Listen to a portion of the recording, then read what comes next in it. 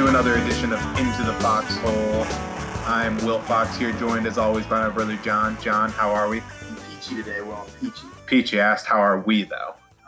We're doing all right. We're doing all right. Not peachy, but we're doing fine. We're doing fine. You know, episode number 3 of the podcast, we are joined by the honorary B. Monroe Hennessy, William Hennessy. Happy to have you on the podcast. How are you doing? Happy to be here. Thank you for having me on. Well, it's always good to get more friends and pals on the show. John, I'm starting to wonder about your friends. We kind of designed this as a podcast experiment in being with our friends and talking about, you know, the things that we enjoy. I don't want to call into question your friendships, but where are your friends on the pod? My lack of a social scene is really showing right now, you know. But I have to pay for my friends, so you know we'll see if I have to throw a little extra for them. You know, this is true. What is the podcasting fee for fraternities? Exactly. We don't know. We'll find out. Friends or no friends, we have one here in Billy Hennessy. And Bill, what are we going to be talking about on the podcast today? Well, let me just start by saying my rate is on a quarantine discount. To be the usual regular rate. Tonight we're going to be talking about something cool, kind of boring if you're not into it, but I think that's like all of our show. Yeah. Cornell 77 is what it's known colloquially. It is the album recorded live by the Grateful Dead at Cornell on May 8th, 1977. It was a bonding experience for us. The connections, the friends that I made. I was young and we were out just enjoying the music, enjoying our lives. People together and dancing. That whole group, pretty much all of them are still friends. We had this band that represented all of that and gave us the ride of our lives. Right away getting out of the car and the energy in the parking lot and the energy of all these people and the excitement, and it was like I could feel it, like, oh wow, I'm in for some kind of a ride here, but I didn't know exactly what it would be like. I think there's always incredibly great excitement. I mean, trying to get tickets, logistics and everything, you know, where you're going to get your substances, you know, I mean, there's a lot of things to work out.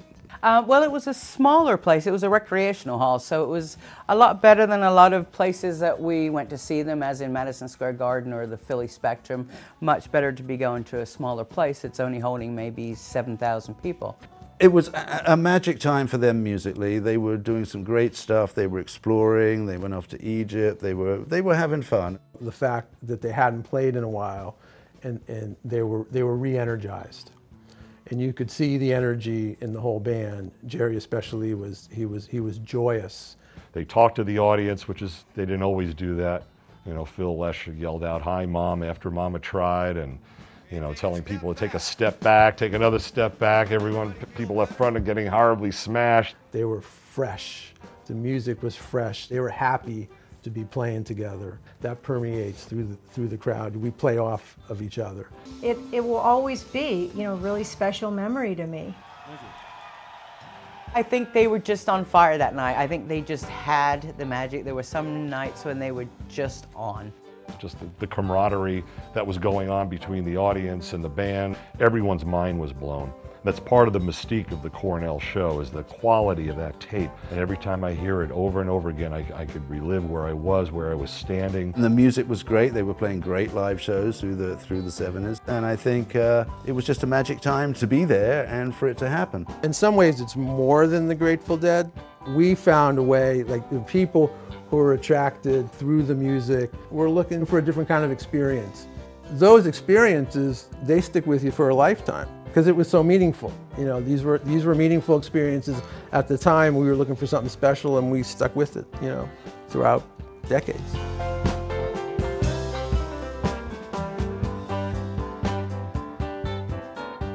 It was actually saved by the Library of Congress, deemed as an important recording, audio recording.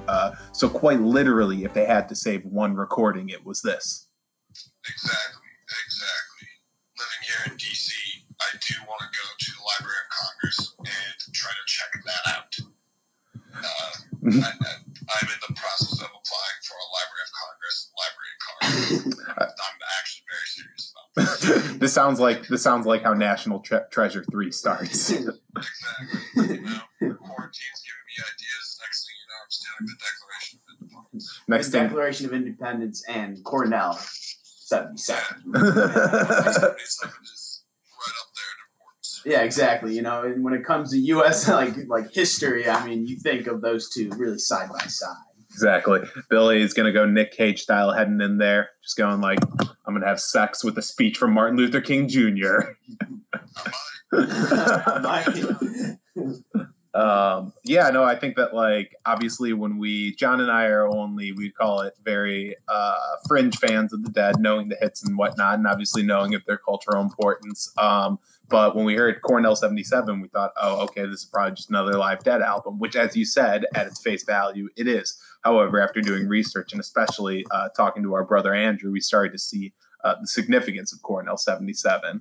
Yeah, so I would say definitely our brother is Andrew's the resident Deadhead of the household. And I sent him a text when I found out we were doing this. I'm like, Cornell 5877 thoughts, question mark. And he just starts off with, oh, well, where to begin? Like, I mean, for this Deadhead from, you go online, apparently you go to the forums, wherever you guys all congregate. This is your holy grail. This is in many aspects what some people would consider the peak of the Grateful Dead.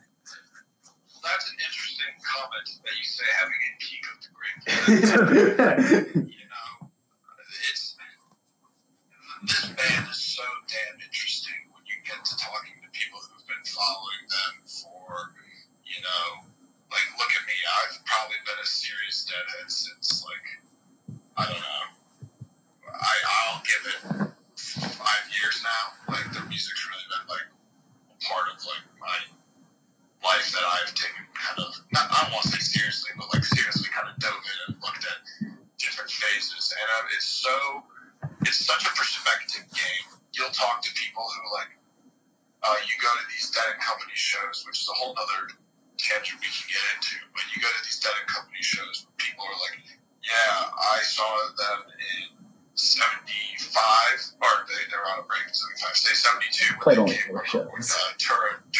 toured Europe, and they said, yeah, I saw them in Copenhagen in 72, but they weren't my favorite Dead. My favorite Dead is like early 90s Dead, where they're a lot funkier, and it's just so crazy, and the spectrum of the sound of the band that has changed, and how that people say, like, I am a early 80s Dead fan, like, it's crazy because they sound completely different if you look at what they were playing in the 90s. Like, it was kind of more late 80s. It was really kind of more funkier with Brett Midland on the keyboards. But then you look at their, like, late 60s, early 70s recordings. It was like, they would play like a 30-minute song where, like, in the middle of it, they would just, like, make, like, terrifying, scary noises. Like, with their instruments. And it, like, kind of, like, I don't like listening to that, but it's just crazy. The span of taste and personality the music has and how that plays into other people's tastes. So that's something to always be thinking about with the Dead. And so 77 is kind of known as like peak 70s Dead. And that the sound that they put out in Cornell 77 really catches that era for them. Which is interesting because, like you said, like this obviously is a single concert, so it's quite literally catching them at a single moment in time. And I think you brought up two interesting points, which is a lot of people talk about when they talk about Cornell 77. It's the sound and the style of music that they're playing. So like you said, mid-70s, this is very much disco-inspired Dead. Would you agree? Yeah, I'd say it's more, though, instead of disco, I'd say this is when they're really kind of hitting their stride for the 70s, because it's kind of interesting, like, looking at what that decade spanned for the Dead, starting in, going in, like, doing their first European tour in 72, and that was first tour outside the U.S., and that's when they had Pigpen on the keyboards. Ron, I don't know his full name, but his name was Pigpen. Ron Pigpen McKernan. That's exactly it. Mm-hmm. And he passed shortly thereafter. And so then when they moved forward, they had a break because everything was getting kind of heavy for them. And so around 74, 75, they took like a break, and each member went their ways and, experimented with their own music. Jerry Garcia band did a lot of touring. Bob Weir and Bobby and the Midnights. Bobby and the Midnights was involved at that time. So, I mean, like, they all had their own, like, break, and they came back kind of more refreshed, revitalized, and that's really kind of what I feel is that you can feel in this Dead album is, they're back, and in 77, this was like they're ramping up their East Coast tour, and it's this new revitalized Dead that, like, it's cool, it's different than you've heard in 72. Yeah. They have different influences pulling at them now, and now with Keith Gottschalk and keyboards, it's different, and it's really kind of right in the middle of this tour where they were really hitting their stride and playing really, really well. So I think that's pretty interesting to think of where that kind of inspiration comes from. Yeah, and then, like, from all accounts, from what I've seen of people that were there, and if you listen to it, a lot of people, they talk about the freshness that they have in the sound, and they talk about how they seem, like you said, it was sort of like a revival of the Dead at this point. And I think this is highlighted by the song. It's the second to last song on the album, which is "Morning Dew." And "Morning Dew" was not a song that it's a classic. It's a favorite by Deadheads, and it's not one that they usually pull out, or they don't do it all the time at their concerts. But when they do, literally, people are known to remember their concerts. Like, oh yeah, they did a "Dew" at my concert. Like that is something that people talk about.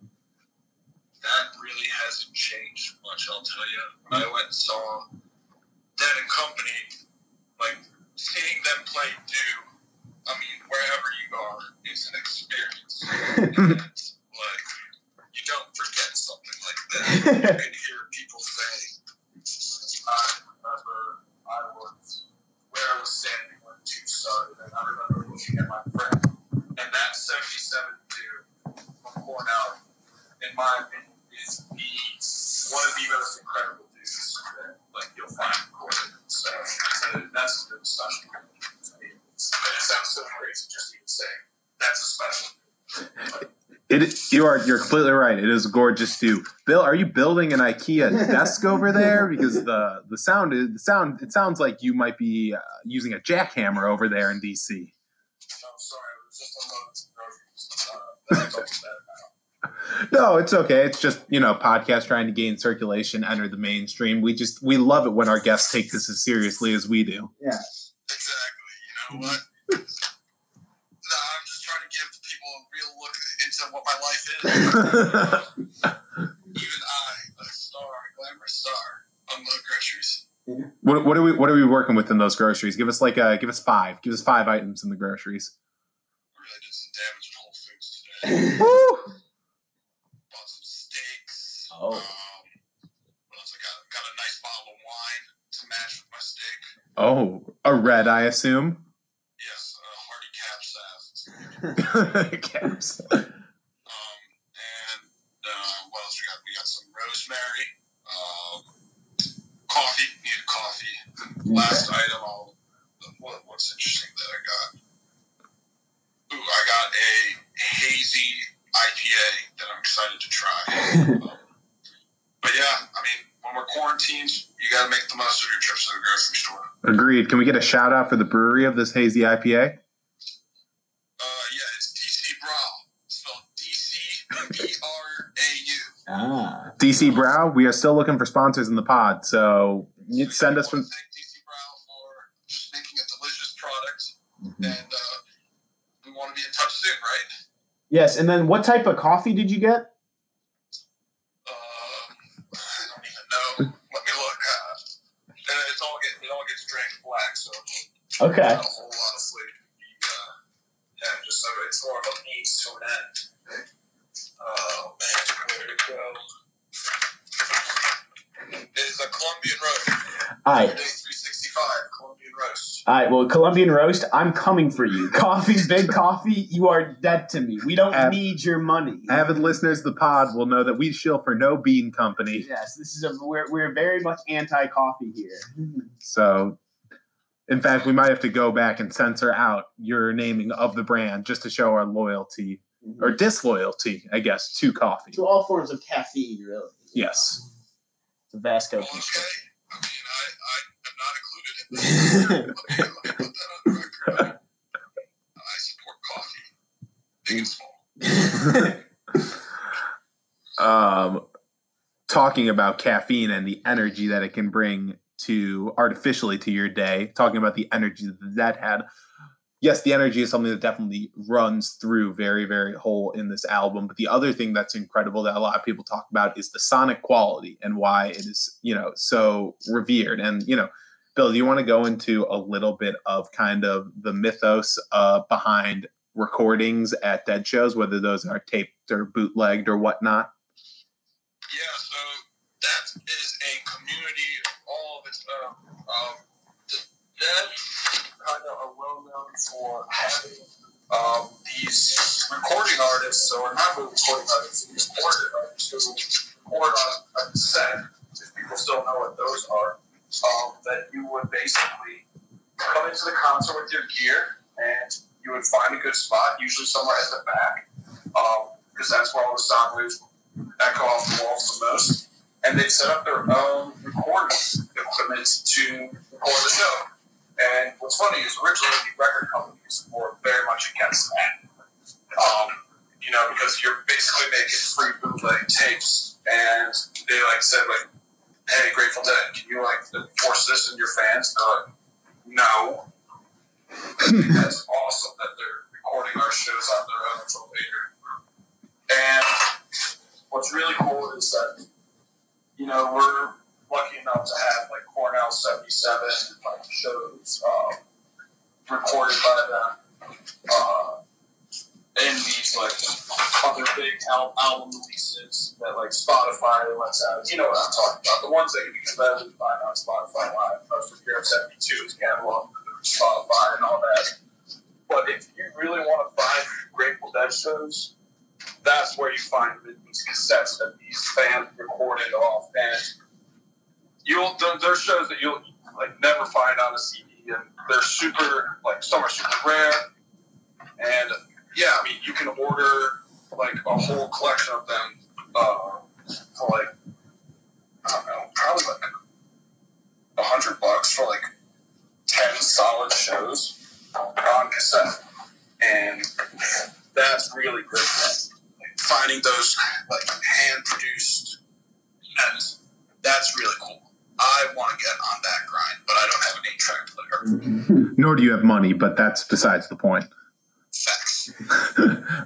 Which is another we always talk about kind of I don't think there's a band in rock history that has as much, I guess, this kind of lore, if you want to call it folklore, that surrounds it like the Dead. And I don't think another band will come along that has it, just because of the time when they broke in, the attitude they had, the way they had such a cult following and stuff like that. And Jerry Garcia and the other members of the band have gone on record several times as saying we didn't make the Grateful Dead, it was the crowd that made the Grateful Dead. And I think that's so important to understanding kind of a collective experience. It's something that takes, a moment like a concert from, I guess, just a physical kind of experience to, I guess, that next level that crosses. It's what, we use the word transcendent. That's what makes something transcendent, is that kind of whole mythos, folklore surrounding community environment. It's it's akin to going to church. And I think you won't find that, I think you'll find that comparison sometimes amongst Deadhead, is that.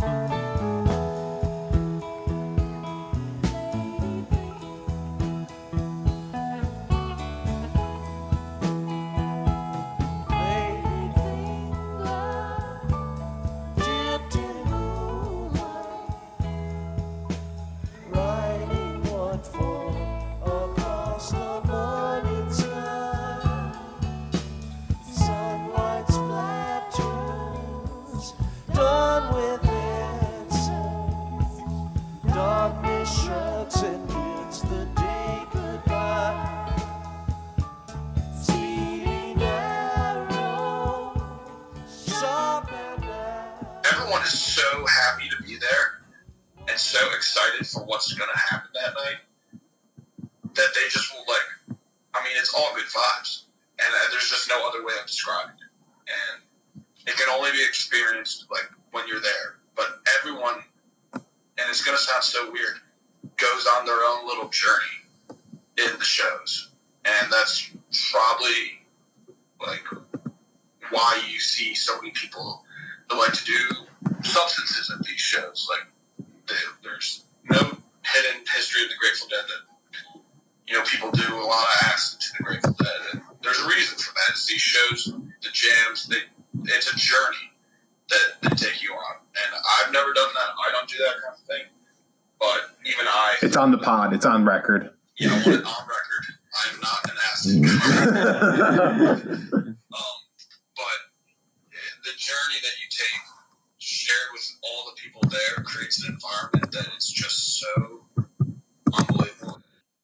See, what I find crazy about this, because when I first, I mean, being our generation, we're not really that known for being Deadheads. I mean, their band grew to prominence through 60s, 70s, 80s, 90s, whatever. But you go down through their songs, and what me always bewilders me is you have these core Deadheads that like know the lyrics to all these songs. And these are not short songs. These are you have a 3-song stretch from Cornell 77 that totals over 41 minutes, and it's ridiculous to me that you have all these fans, and it's very crazy and very cool that you have all these fans that are able to go and sing along to these songs and be a part of this and enjoy it. Because I think from an outside looking in, this is something that I think I would struggle with, but apparently everybody enjoys it while they're there. And I think of it as a lot of the things that you described right there sound as like intimidating, which is funny because that's the exact opposite, I guess, of the atmosphere that you would describe there, Bill, right? Yeah, and what's cool is like people like are just so genuinely excited to be there, and that you're there. Like when I went to my first show, I sat next to a guy who literally like traveled with the Dead all across, like followed them across the country in the 80s, like for like 6 years in a van. That's what he did. What it was a lot. He sold t-shirts in a lot to pay for his tickets and gas and meals and everything. And he, like, when he asked me, like, is this your first show? I'm like, yeah, this is my first show. And he's like, he just had a big cheeky grin. He's just like, I'm so happy you're here to see this. And like, he was genuinely happy for me that I was taking steps to just see a band that he liked. And it's so crazy that kind of, like, you don't need to know the songs or, like, know everything about them. But if you just, the guy was like, do you, like, listen to them? I'm like, oh, yeah, I know them pretty well. But my buddy didn't. And he was just like, yeah, you don't need to know. Just have fun, listen to the music, like, dance, like, do whatever feels good to you at this concert. It was kind of weird. Just do whatever feels right, man. But yeah, like, another Dead show I went to, a buddy fell down the 400 level stairs at Wrigley Field. Anyone who's not familiar with those are concrete steps. No give. Yeah, I guess he'd been drinking and lost his footing. And he drinks beer. Yeah, he drinks beer. Landed. Everyone's like, oh my God, he okay? He pops right up, he's all good. The whole section started going crazy. Everyone was so excited just to see that. Like, it's just unbelievable the kind of energy you find at these places. And it's really, I have not seen it replicated anywhere else. And literally, when you like talk to someone you don't know there, they'll say goodbye to you by just enjoy the show. Like, or I hope you have a great show. And that kind of nails down that journey part of like, it's an experience, not just you go there to watch music. And I think that, like I said, like I was hitting at, and you totally like described there, is that it's such a rare thing, obsession of a fan group without pretension. And that's like what it seems like, especially the experience at a Dead concert, is that like obviously like these people enjoy, and people who are Deadheads and love going to the concerts, they love like studying up and knowing everything. Like part of enjoying something is knowing everything about it and like knowing the obsessiveness about it and like knowing track for track, beat for beat, and knowing these things. But when you have that sort of like inside knowledge and stuff like that, that quote unquote inside baseball knowledge, it's very easy to fall into a certain amount of pretension where you're just like, oh, no one understands them. Or it's like, you know, it becomes its own like pissing contest where it's just like, oh, I've seen them X amount of times. I saw them when they've done X, Y, and Z set. They started with this song and stuff like that. But it sounds like that pretension is kind of absent from the crowd. Absolutely. No one's there. Everyone's there to have a good time. No one's there to, words you can't use to explain it. But everyone is there to, you know, see the music and have a good time and make friends is the biggest thing I've found. Your section becomes, like, you know everyone by their names by the time you're walking out. And that happened both times I was there. And, like, people are, you know, sharing, like, substances with each other. I'll just say. And it's a little community there. And everyone's the same because they're all brought together by this common thread. Everyone's on the same level. It's, again, you can't experience this unless you just go through the experience. My words don't do any of it justice. Yeah, that's beautiful. So do you think, like, so can you walk us through a little bit of your timeline in terms of getting into the Dead? Like, how do you think you kind of got into them? Like, I know you went into this a little bit, but, like, can you maybe go into a little more depth about your fandom with the Dead? Well, sure. So, funny enough, I went to my parents. How do I say the story? So, I started getting into the Dead, just going on because I love rock and roll. I knew they were a rock and roll band and people liked them, so I just started listening to them. And they were good to me. They weren't anything that were really astounding me. This must have been, I don't know, 7th grade. I remember going on that website Groove Shark that you could play MP3s for free. And playing, Shout out Groove Shark. Groove Shark. Yeah, playing Jack Straw. I remember from this, they had such a limited selection on there. I was listening to Jack Straw from not Cornell 77.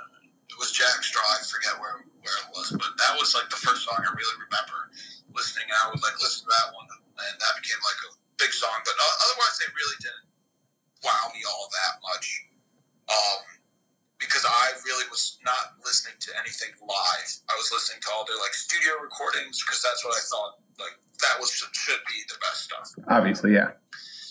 And I kind of got along. I started, little by little listening to them a little more. And by, must have been summer between 8th grade and freshman year, my mom saw that I had a Grateful Dead Dancing Bear on the back, as the background of my computer. And she was like, "What's that?" I think that's a Grateful Dead Dancing Bear. She's like, "You like the Grateful Dead?"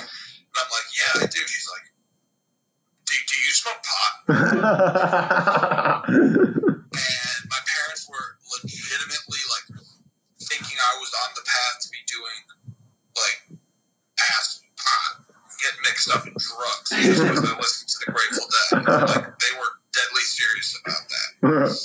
And it never did. It made me want to listen to them that much more. So I kind of started looking more and more into them.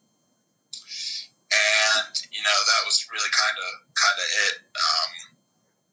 Their music kind of supplied something that I needed at that time in my life, I would say. And it still does provide something to me. As a guitar player myself, being able to hear those licks and solos of Jerry Garcia and just realizing, the talent and, knowing how that talent, manifests itself, combined with, just good music. It's good, rock and roll music, fun to listen to. Some makes you dance, some makes you cry, and that's what good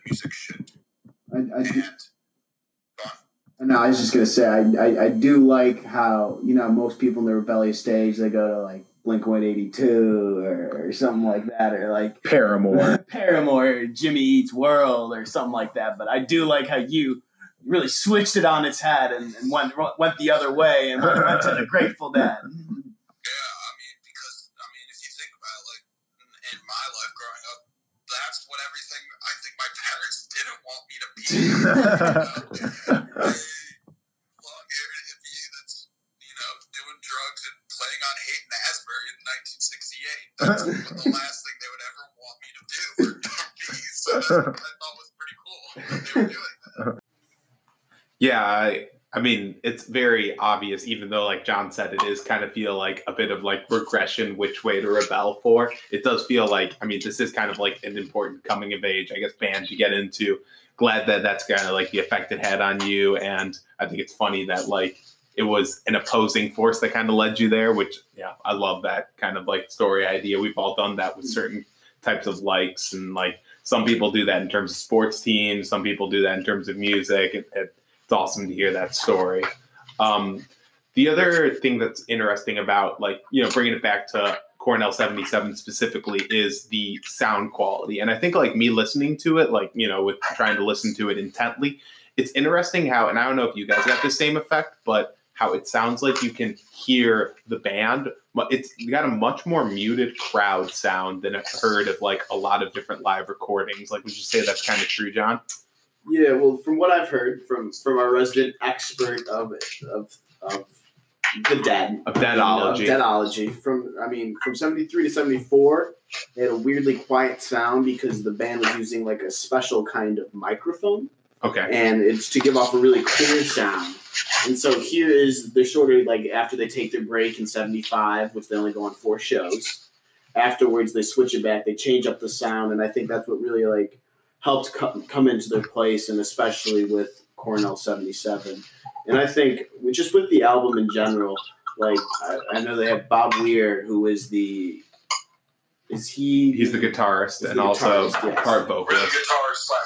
Guitarist / vocalist, yes. And like he talks about how like he doesn't even really remember the specifics of this concert. He was just like, oh, 77 during our tour or whatever, when we were touring, like all the shows were like that. Like they were all like that. I think that's pretty crazy to think that it's just like he's just saying, oh yes, imagine just for like that couple months or whatever straight, just like every show was Cornell 77, because that just shows how much in stride like that band was at the time.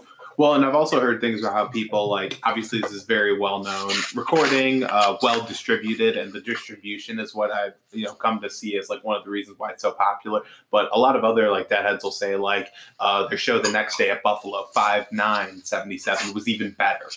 But, like, also just talk, like, the shows, like, around it. Just, I think that's interesting kind of thing that we have to remember is that this is so popular mainly because it just was distributed so widely. But that you can think of this entire 77 groove as just being a run of hitting shows that just hit. Yeah, and I just think it's cool because, like, especially nowadays, like, what's like the most recent live album that like you think has had a decent amount of cultural impact? The only one that really comes to my mind is Nirvana, MTV.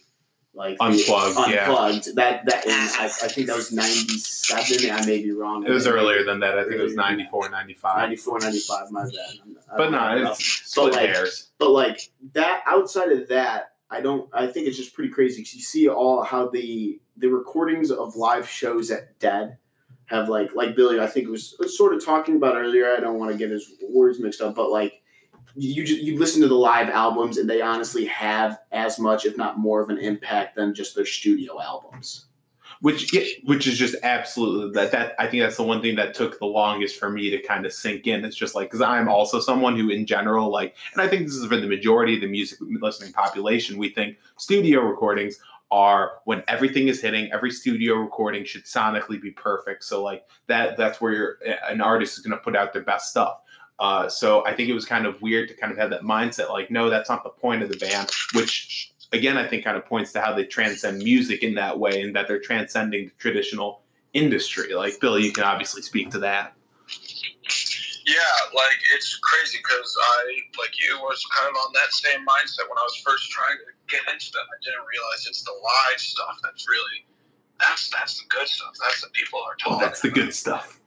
And I mean, I know that through my experiences running through those albums of, you know, like the Europe 72 tours, the shows from Haight-Ashbury in the 60s, and then like comparing them to like the 80s shows, it really just shows the different types of Dead that comes through and the different like styles that they really incorporate to their music, and that's all a reflection of what was happening to them personally at the time.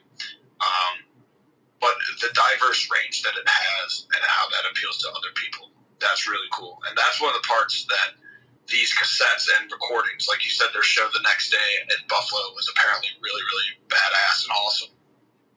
But like that's not out there. It's probably out there somewhere on a cassette tape from someone who recorded it. And if you got a hold of that and listen to it, it's probably right up there with Cornell 77. But that's what kind of makes these tapes cool, is these shows that are probably kick-ass, but just because it's not widely produced, people don't really know about them. And that spans the whole breadth of their music from the 60s right up to 95 when Jerry died. So I think that's something always cool that like keeps me coming back to the well for like more Dead music. Agreed. Speaking of them like going through changes, Bill, is this your favorite Dead? No, this is not my favorite Dead, coincidentally. You know, the 70s Dead is really, really great, and like I do really appreciate it, and I do like it. I mean, hell, it's great music. My favorite Dead is absolutely like late 80s Dead, where they got Brett Midland on the keys. And Brett Bones Midland, if I'm not mistaken. Yeah, let's call him what he is. But he just really, I don't know. There's something with the funk style that they do it. Like if you listen to 89 at I think it was RFK Stadium. Mm-hmm. Now that is a funky Dead show, and that's like, I mean, the way they play like Shakedown Street and feel like a stranger, Blown Away. It's it's hot. That's good stuff. That's the good. One could say the whole a good way to kind of get a whole view of what that kind of Dead is like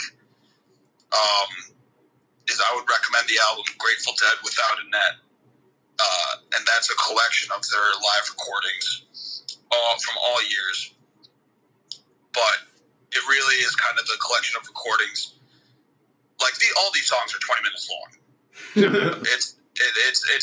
It's their really like best jams, and like in that album, I know they have Eyes of the World, where they had John Coltrane play with them. Oof. And that's like a more kind of like jazzy, and that was like early 80s Dead, I'm pretty sure, that Eyes of the World. And with like John Coltrane playing with them, like he takes a big kind of role with his playing, but it like on saxophone, but like it's still Dead. Like you can understand it's still a Dead song, and that's the way I look at it. Because if you look at like the different styles that they have, they'll bring in different people, but you can still tell it's a Grateful Dead song just by like the structure. And so I don't know. That opens up a whole nother can of worms that we can get into if you use it as either. I think that's interesting, obviously, the addition of John Coltrane and talking about adding a jazzy element, because I think of, and this is me as kind of a novice Dead fan, Dead listener, is like, I think of their style, and especially the way they play in concert, as very jazz influence in terms of the style, in the way they stick to beats and they stick to structures, but there's so much room for going off script in the middle of their concerts, and they talk about how they always play by the seat of their pants and stuff like that. And I think that's such an interesting collaboration, just from my standpoint, thinking of the style of a Dead concert. Mm-hmm. And like having those different actors come in and out of the lineup, like that's what makes it cool to me. Is like, oh yeah, I know the song "Eyes of the World," but hearing "Eyes of the World" with John Coltrane on it, I mean that's new. It's like that. It's like the meme of the brain guy where it's got like different levels of your mind getting blown and stuff like that. Exactly. And then it's like Eyes of the Mountain, late 80s, Eyes of the Mountain, late 80s with John Coltrane. I know, like it's so crazy, but I mean, and it's funny because like my brother always asks me like, what are you seeing that I'm not seeing? Because my brother, I mean, he doesn't hate the Dead, but he's not into it as much as I am. And I guess it's just like, you know a Grateful Dead song, but you find different versions of it. Like you could find one that maybe like Jerry Garcia band played, where he's like playing it with like Merle Saunders, and that's really awesome because Merle's is hammering those keyboards, and it sounds something very cool and very different than it would, like if you just picked it right off of Working Man's Dead. So yeah, that's another cool part about really diving into the live aspects of the Dead. Yeah, that whole like you said, the whole I've talked about like the mythos of the Dead, and it's like so many contributing things. One of the things, like you said, the variation with both lineups and sounds and stuff like that, it just adds like it feels like there is kind of a perfect confluence of all these factors that lead to this kind of mythos. John, first run through like listening to the album on our research for the podcast this week. I talked about this in the last episode, but like if you had to use one word to describe this particular album, what would it be?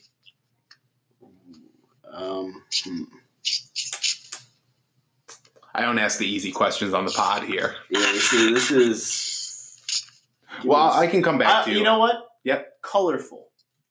Would you like to elaborate on it, or let sleeping dogs lie? I mean, I just think that the sound of this album is very cool. Because I mean, I just think it's so cool the way that it's recorded from, like, because you have them like talking about, you have the guys talking about they're like, oh, it's like this guy must have had a really good spot. Like he must have been like at a really good spot in the show, so to be able to get this recording. Yeah, and I just think it catches. I mean.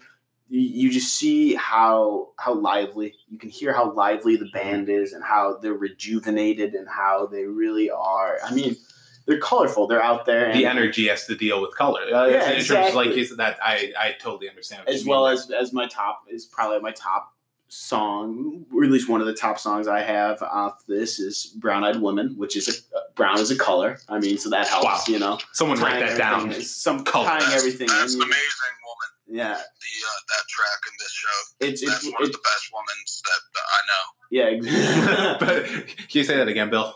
Well, that was one of the best womans. I mean, you got to know. Yeah, that's like just like how we call it "do." It's a woman. Brown woman is woman. Yeah, it's a woman. All right. It is regarded as one of the best, if not the best, recording of woman that they have. It's up there. It's great, and even just looking at the cover that they made for it, it's just like, wow, that's cool. Like, oh yeah, colorful cover, very Agreed. colorful. Everything just about this album just speaks to the color and to like the rejuvenation, honestly, of the Dead. All right, Bill, I'm going to hit you with a 700-mile pigskin toss of a question to you. One word, this album, name it. I would probably say alive. Ooh. Also talking about the energy, go on. Kind of just like how you can see like this, I'm pretty sure this album is like one of the few like published recordings of the Dead in this tour. And like you can tell like they're back basically, and like you can tell they're having a lot of fun playing this music that night. Like you hear on Mama Tried, like when it ends, Bob Weir just gets in the mic. Thanks, Mom. Says that to the crowd, and like people laugh, and like they are like engaging with the crowd. They make everyone take a step back because the people at the front are just getting absolutely hammered. Yeah, that's before Scarlet Begonias, I think. Beginning of Scarlet Begonias. Yep. Yeah, we're gonna play everyone's favorite game. I raise my hands. Everyone take a step back, another step back. Welcome to the 5-year-old program. Yeah, I was about to say they'll be doing red light, green light after Fire on the Mountain. Yeah, exactly. And so you can tell they're having fun. They're just jiving out there, just doing their thing. So, I mean, Alive is, and you can tell it's a new Dead. They're here, they're ready to put on a good show, They just want to put on a good show for the people. All right, well, now we answered it. Your turn. Oh, geez, guys, I wasn't expecting this question that I asked. I think for me, and this is based off a lot of research, but also listening to it. I think like the word that I would pick is ubiquitous. Wow. Okay, just show up like Billy and I. Like sounds like you read the dictionary. Yeah. Okay. Let me go buy a thesaurus. Okay. Can I explain? Go ahead. Ubiquitous. So I think of it in like two senses. One, obviously talking about like the coverage in terms of like this is like a very like I think this is one ubiquitous in terms of this like a classic Dead sound. I think that if you like this, like you said, Bill, there's so many variations, but like this, like if you play this album, it is prototypical Dead in the best ways. I think of ubiquitous, like I say, in the spread of the tape, because it was such wide distribution, it became part of the cultural consciousness in a sense. And I think ubiquitous in the way that it's very in an approachable way, in that this isn't too like experimental of an album. It's something that I feel like, and that's been like written by publications and stuff. One of the reasons why it's the great Dead album is because it's very easy for new people to listen to and to get into, even if you're not familiar with that many. Like if you're not familiar with, I guess, the archetype of a Dead concert or of the Grateful Dead, this is a great album to go to learn. Exactly. You're exactly right in that. Yeah, this album is like I said, like if a Dead fan's gonna show some basic album that they would say, yes, this is the Grateful Dead, this would be the album. This would be the one that they would show, the first one to show someone who's not really to the breadth of knowledge of the Dead. So I think that's a good point too, Fox. And I think that one of the things about the Dead being, their emphasis on having good sound at the shows, especially talking about their wall of sound setup, which is very, very intensive in terms of actually like setting up, producing, and just bringing from concert to concert and stuff like that. And I think it does like pay dividends in this sense, especially because I think that the ideal like Dead sound is all of the sonic elements of the instruments coming and playing in concert, especially because so much of the Dead concert is instrument driven.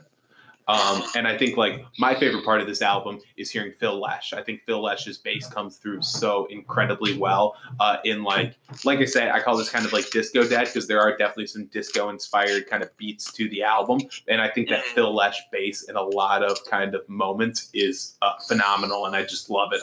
What do you think is like one of your favorite aspects of like the sound coming through this album, whether it's the instruments, whether it's like, I don't know, like talk about that, if you will.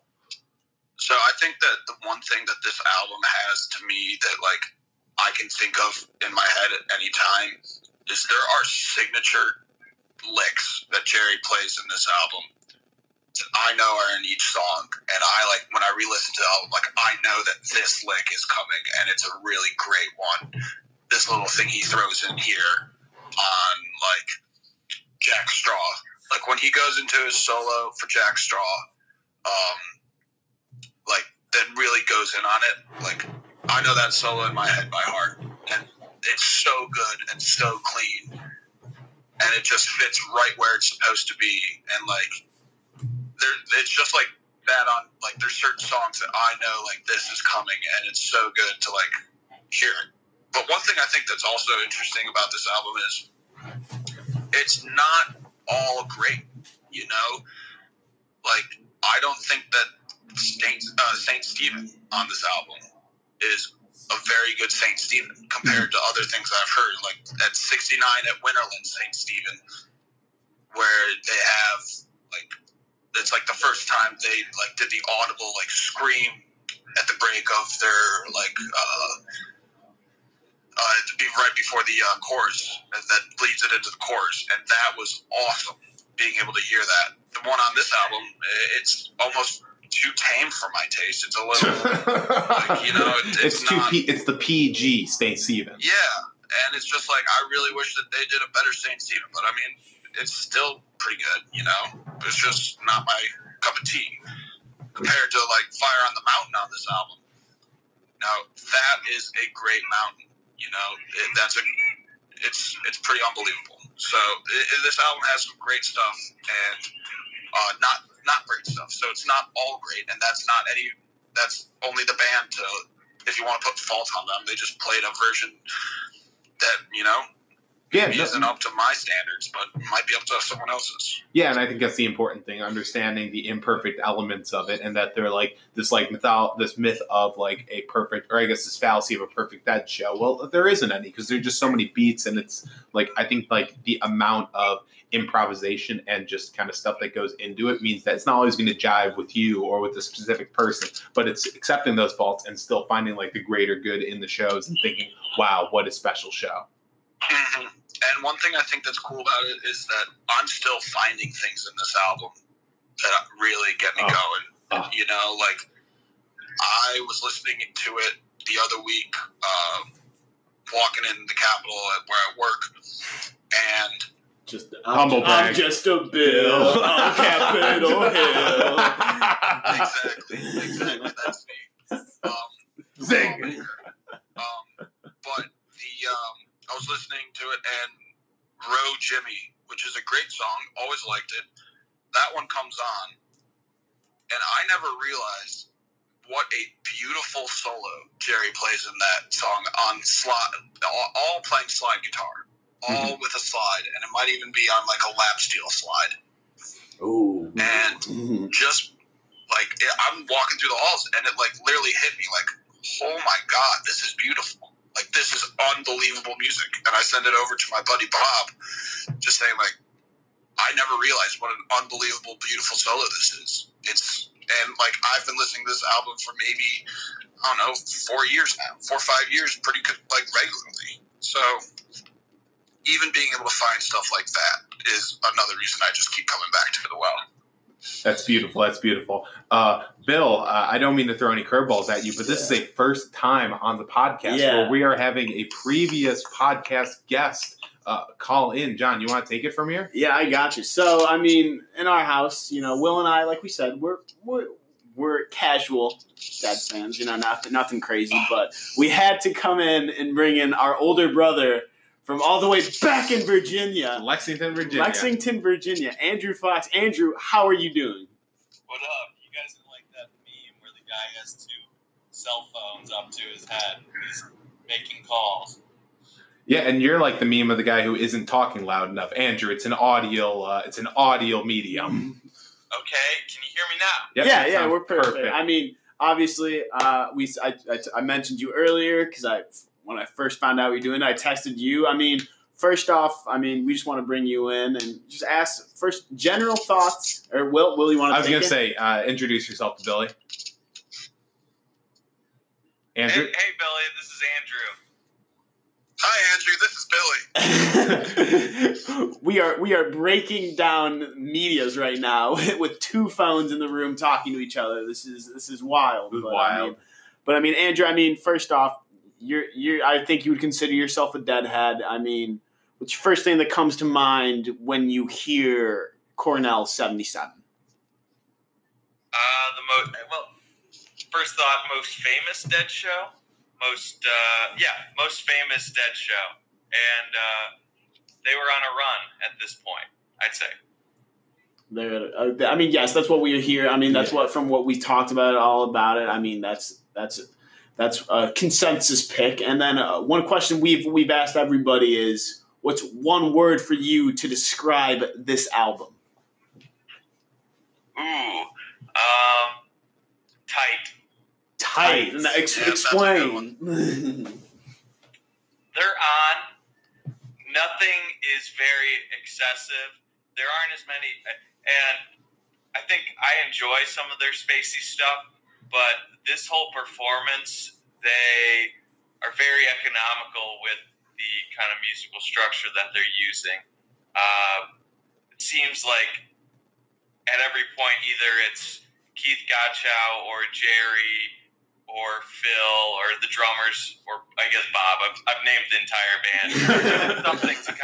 Are doing something to kind of drive the songs that they're doing.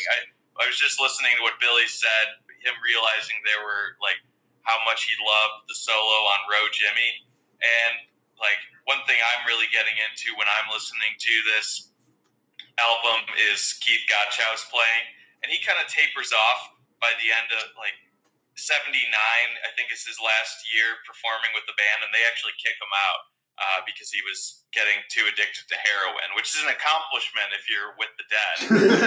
The heroin to be kicked out, but they drew the line. Yeah, you know, we enjoy a little heroin, you know, a decent amount. Exactly. But you. But I remember like even a super short song like "Mama Try." There are just moments where, like, in between verses, he does some little stuff with the piano, like little piano bits that are just like perfect. Are these really fun little notes that he's hitting? Yeah.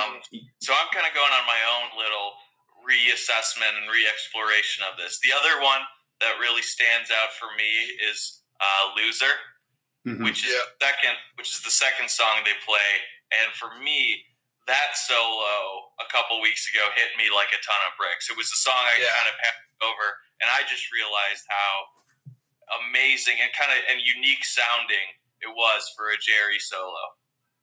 And what's cool about that Loser solo is, like I kind of explained earlier before you got on the line, of like there are little snippets of like licks that, you know, I forever associate with that song at this venue, because that's like, they're so iconic, and the first notes walking into Jerry's solo, I'm sure you know exactly what I'm talking about, are just so stapled in my brain for this song that, like, I will listen to the whole song just to hear those.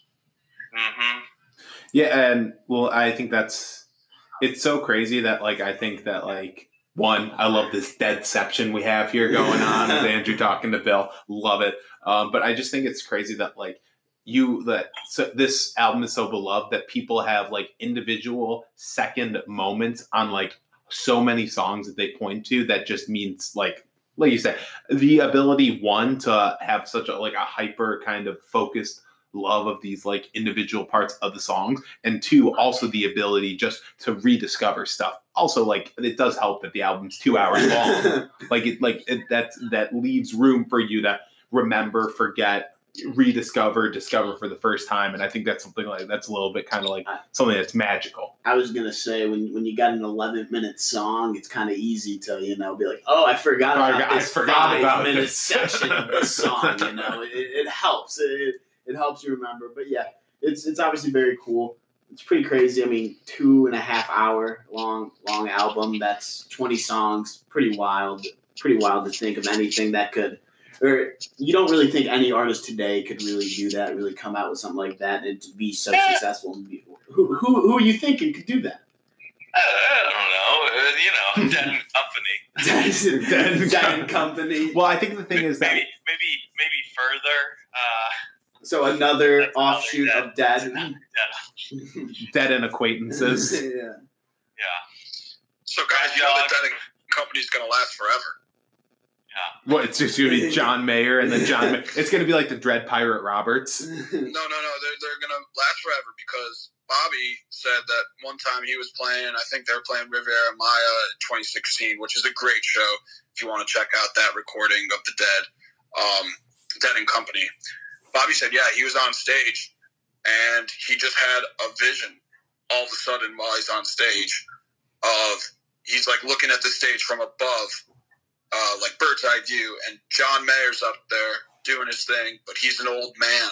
And Mickey and Billy and John and O'Teal are all gone, and it's just filled in with some new guys who are still holding it down, keeping it rock steady just as they would have, and Mayer's there as an old man. So it just shows that there's going to be people that will fill these roles, and Dead and Company will never die. Yeah, the idea of an old John Mayer playing there with presumably the sons and daughters of the members of the band Fish, taking on the legacy. I think that would be incredible. I think it's time for the podcast to go through our favorite stretches of the album. I got the privilege of going first on our last episode, which kind of stole John's thunder in the Superbad episode. So John, I'll let you go first, and I'll go last. So, what's your favorite stretch of the album? Favorite stretch of the album. I hate to be basic, but I think I gotta steal Do. I think, Wow. I know. And I don't even like doing it because originally, Morning Dew is not written by the Dead. It's a Bonnie Dobson song. She wrote it a while back. But my big thing against Dead is the length of some of their songs. But for some reason, Morning Dew, even though it's about 15 minutes long, it's the one super long song I can listen through it multiple times, just keep on playing it, and I really enjoy that track. I think One More Saturday Night as an encore to it honestly does not do it justice. I think yeah, you guys can, as the resident Deadheads, this is an uncultured opinion on it, so you two can have your way with that take. But I just think the way that Morning Dew ends right there, I really do think it's probably the best. And from what all that I've heard, because I watched a little mini doc on the concert from people that were there, Morning Dew appears to that's just the life-changing experience happened during Morning Dew. That's true. I'm not gonna lie to you guys. I'm a straight shooter. I could not listen to that Morning Dew for about a month in senior year of college without crying. Straight up, that Morning Dew really got me on some sort of next level that I'm honest, I could not listen to that all the way through without getting a little emotional. So it's a powerful one. Yeah, it's one of the best dudes on record. In a word, it's grandiose. And it's beautiful. I agree. Again, like with most of our picks on the show, there's no wrong answer here, but that's a great answer. Bill, I'm going to kick it to you. Favorite stretch of the album, and this could be all time. This could be what's jiving with you now. So I really like the Lazy Lightning to Supplication to Brown Eyed Woman. I found Lazy Lightning, honestly, because my buddy sent me it, and he said, listen, Bob says, messing with my raisin. And one of the lyric is messing with my reason, but it sounds like he says, well, you messing with my raisin. I always listen to it. I was just like, I want to hear him say messing with my raisin. So I started listening to that, and I really fell in love with this version of Lazy Lightning. And just to go on to Supplication from that, really, that's just a cool jam. And then one of the best Brown Eyed Womans that is out there. And yeah, I was really hooked on the Brown Eyed Woman one for a while, and probably I'd say junior year of college, I was really bumping that one. But then listening to all the way through, it could be really cool. But I'm not a huge Mama Tried fan. But that Road Jimmy right after it, I'll listen to Mama Tried just to hear that Road Jimmy next. just white knuckle it through. Yeah, exactly. All right, Andrew. I like when Bob tells the audience to take another step back. There we go. Yeah, we talked about that. We talked about it on the pod. I honestly, I wish in some Christopher Guest style parody of this, I'd imagine right after they rip through Fire on the Mountain and they finish it up. I just wish Bob came back and they'd be again, I'd like you all to take a step back. Yeah. I'd say Billy kind of took mine. I'm not even a big fan of Lazy Lightning, but I love that Supplication into Brown Eyed Woman. But I'll go with. I like that John enjoyed Morning Dew.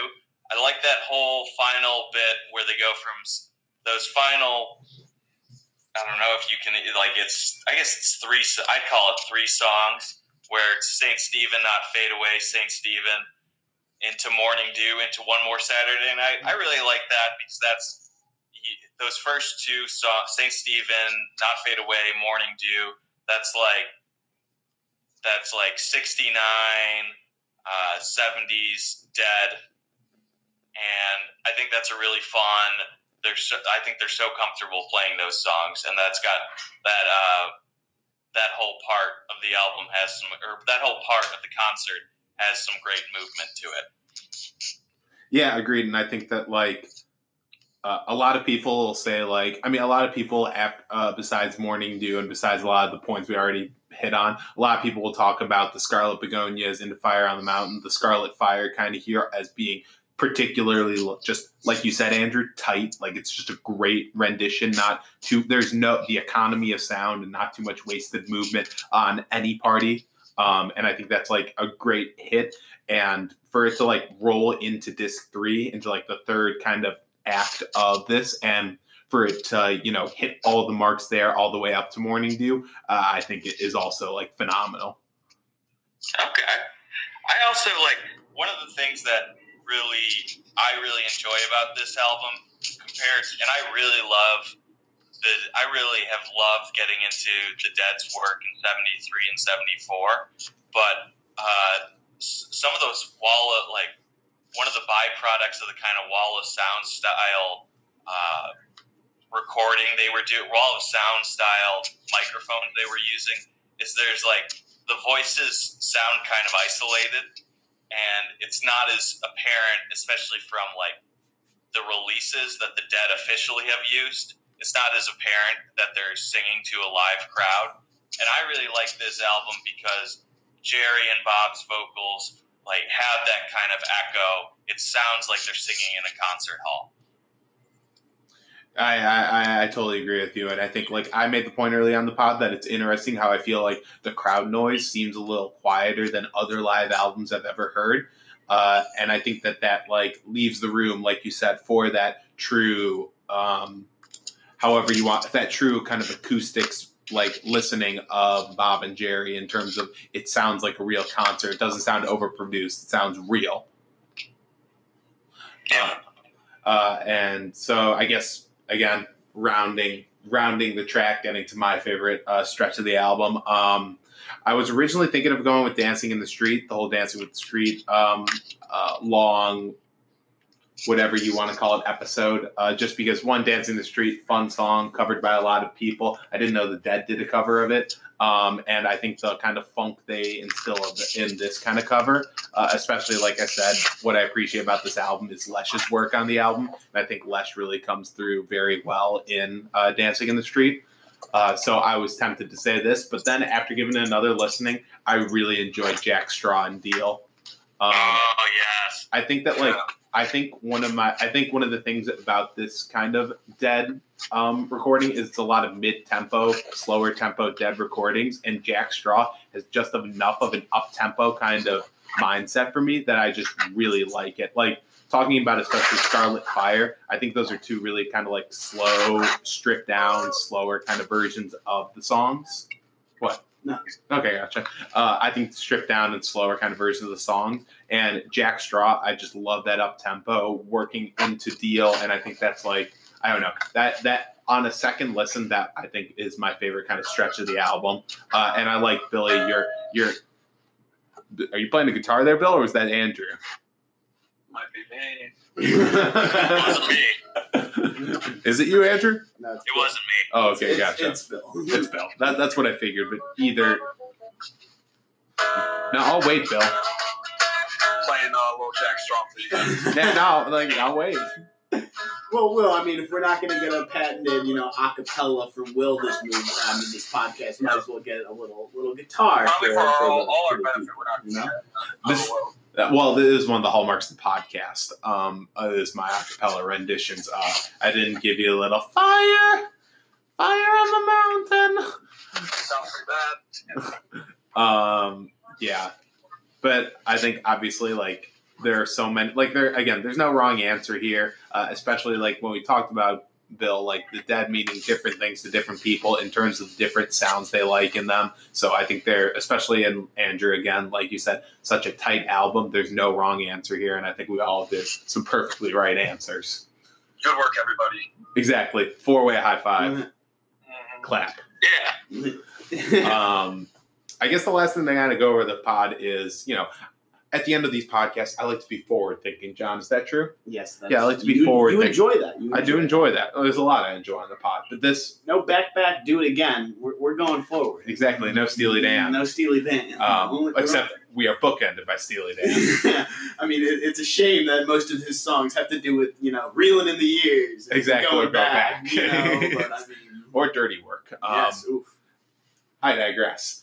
I think it's interesting to kind of think of. I just want to kind of like, Phil, you said obviously there's nothing like a Dead show, even if it's that like Dead and Co, the ones you've been to, nothing like it with the atmosphere. What do you think what do you think is the future of touring and like concert music tours? And like, I think that it's interesting to think of the Dead as someone who like they are the only people that ever played this way, but also to kind of like look forward and think, okay, like spiritual successors of the Dead. I mean, obviously, I think we're kind of seeing a bit of resurgence in jam bands making their way, around, at least in the U.S. Bill, do you think you could agree with that? Yeah, I say. Yeah, like I personally have saw Lettuce in concert, another kind of definitely inspired by the Dead, but jam band, a little bit more on the jazzy side. But I was just wondering if anyone has any takes kind of on like the spiritual successors to the Dead and like what you see in live music as kind of getting back to that spirit. I think that there's going to be someone in place for anyone that's looking for it. I don't think it's going to be a universally ubiquitous thing to the degree that the Dead was for so many people and still is for people. But I think that if you go out there and find something that gives you that kind of opportunity of like a Dead show has, you're probably going to find it. I know that, for example, I went and saw the Marcus King Band in Chicago with my brother. Gotcha. And that's not really like the Dead's music, but it's also like kind of like a jam band, jazz. They're their own thing.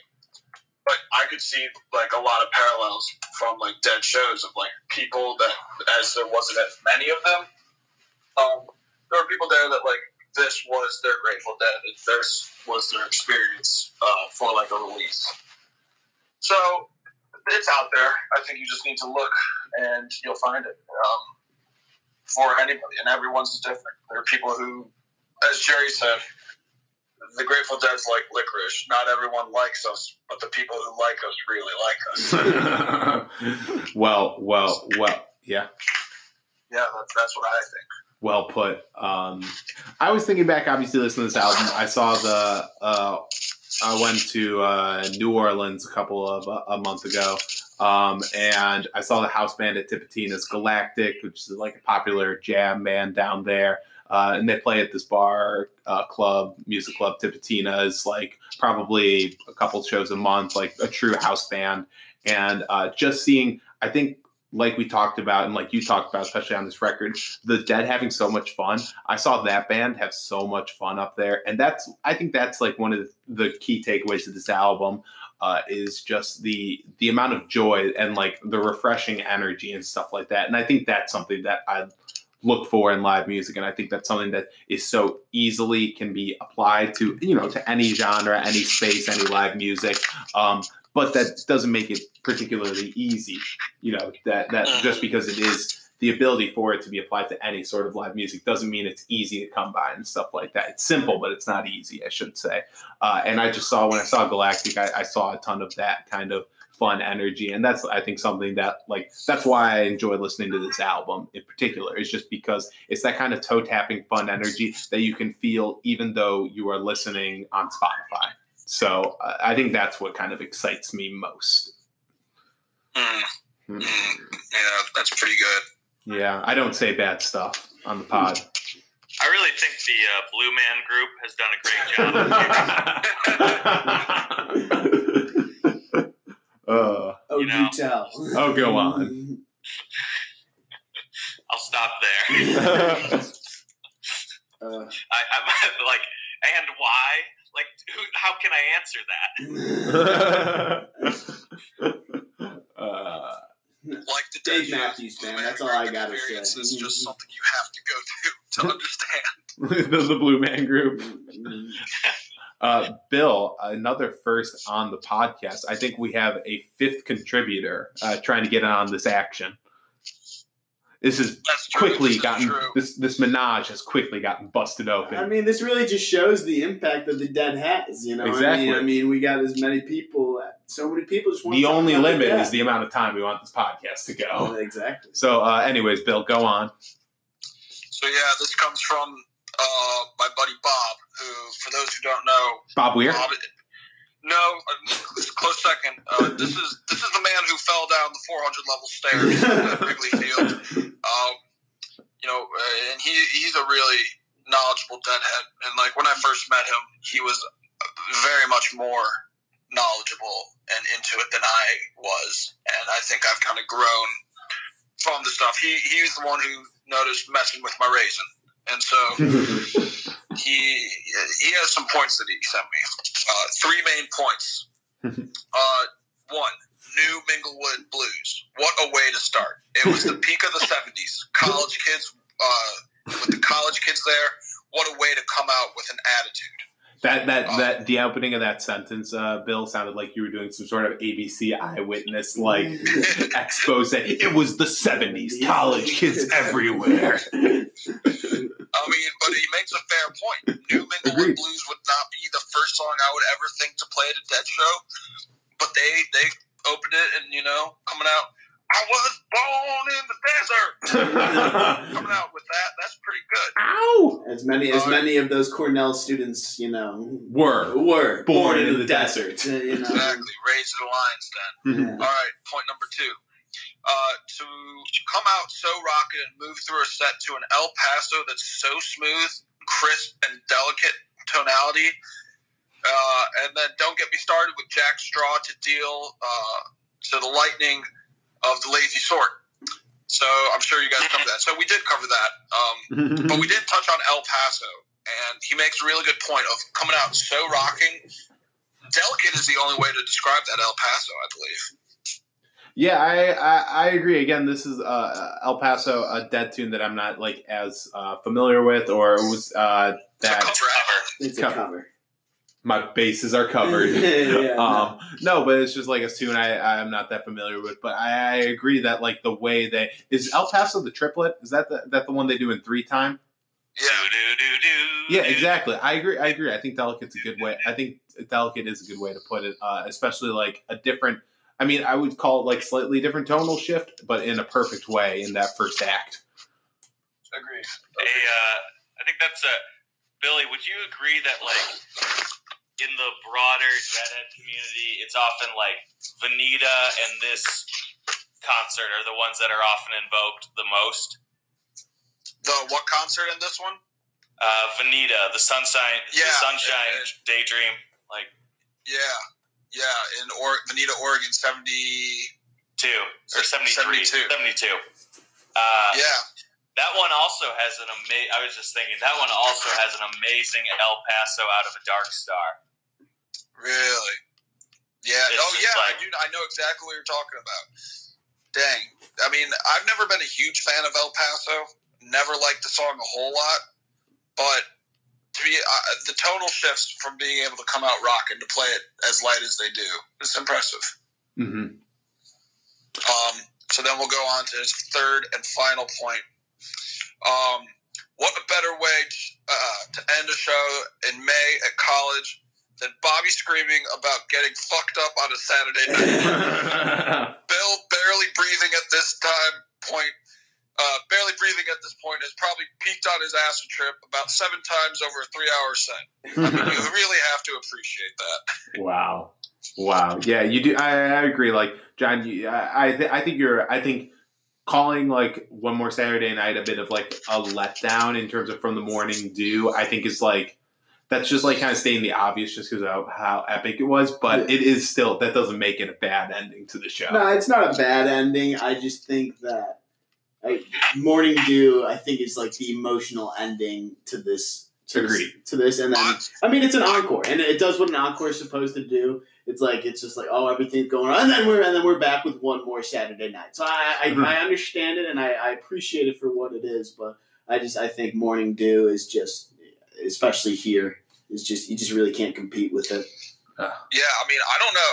I disagree with you. I think ending it with one more Saturday night is an awesome way to end it. If you're there and you're a college kid, you got college kid priorities, that's a great way to walk out of a dead show. You're going straight to the hot streets of Ithaca, New York. Hitting up the bars at Ithaca. Go party and go have a Saturday night. Go talk to a cute girl. Like, it's gonna be like a party, and that's a way that I would like to be left with a show. I don't want it to end on a kind of emotional note where I'm leaving and I'm thinking about my life. I want to be like, wow, that was awesome. They rocked the house. One point I want to say, this was a Sunday night, and so I think Morning Dew being a Sunday night definitely comes to play a little bit more. Because maybe I'm wrong about these Cornell students, but I think Ithaca, New York is pretty closed down on a Some would Sunday say night. sleepy. On a Sunday night, yeah. Or wait, oh gosh, this deep dive. I bet it was exam period too. That's right at the end of finals. People are just trying to study. I mean, I don't know. I mean, Sounds like you don't know how to party. Okay. Sounds like you're dark. I party so much harder than you ever would. In the words of Wade from Simi Valley, I burned. Of course. I mean, okay, well, acting like you enjoy the Real Bros I of do love Simi Real Valley. Bros, but that's for episode 101 on the pod. That's fair. Okay, Bill, final words on the album. If you haven't done it, do yourself a favor. Just take a listen. Exactly. Just DEW it. Just do it. Do the do. Do the do. Andrew, final words as a special guest. Special guest. Oh my god. Tight and bouncy. Titan bouncy. Yeah, that's a good way to describe it. Yeah. Last things I want to talk about is just, Bill, you talked about the 90s funk. I thought there was just enough funk in this show for my liking. Thank you very much. I could have used a touch of gray. A little touch of gray. Every silver lining's gotta. Touch of Grey hadn't been released yet. Yeah, I know. Touch of Grey was 87. It was a part of... Idiot. I know when it's released. It was released in 87 with... I'm trying to think of their album. But I was just saying as a little wordplay. Because he's talking about the funk, late 80s, you know? Yeah. It's probably... being the not such a big dead enthusiast as our two guests are here today. Obviously. Touch of Grey, I feel like, is one of their songs that, most people have heard, if they've heard Dead songs. Mm-hmm. That came out off In the Dark.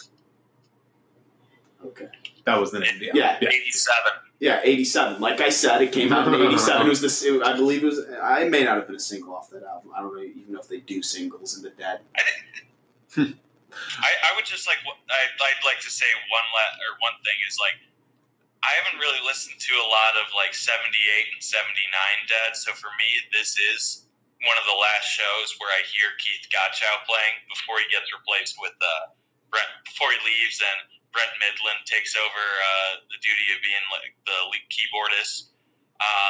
That it's it is an amazing send off to a reminder of all the great contributions that Keith and Donna both provided the band. True.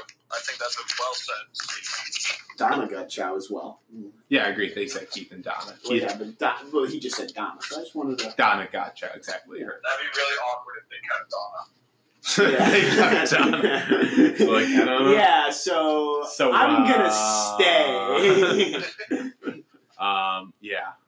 Well, fitting send-off, and a fitting send-off for our two guests, Andrew and Bill. Thanks so much for being on the pod. Thanks for helping us, two dead novices, dive in deeper and appreciate what is, what we can say is, usually thought of as the best Dead live recording. Well, it was a pleasure joining you all. Yeah, I mean, you just take a look, and you can't find many better bands that encompass rock, folk, country, jazz, bluegrass, blues, gospel, and psychedelic rock like the Dead do. So you got to give them some props. Agreed. Agreed. Andrew, thanks so much for joining. Phil, thanks so much, guys. This is awesome. Going down, like I said, into the dead hole on Into the Foxhole. I'm Will for John, Andrew, and Bill, signing off. Are you reeling in the years, stowing away the time? Are you gathering up the tears? Have you had enough of mine? Are you reeling in the years, stowing away the time? Are you gathering up the tears? Have you had enough of mine?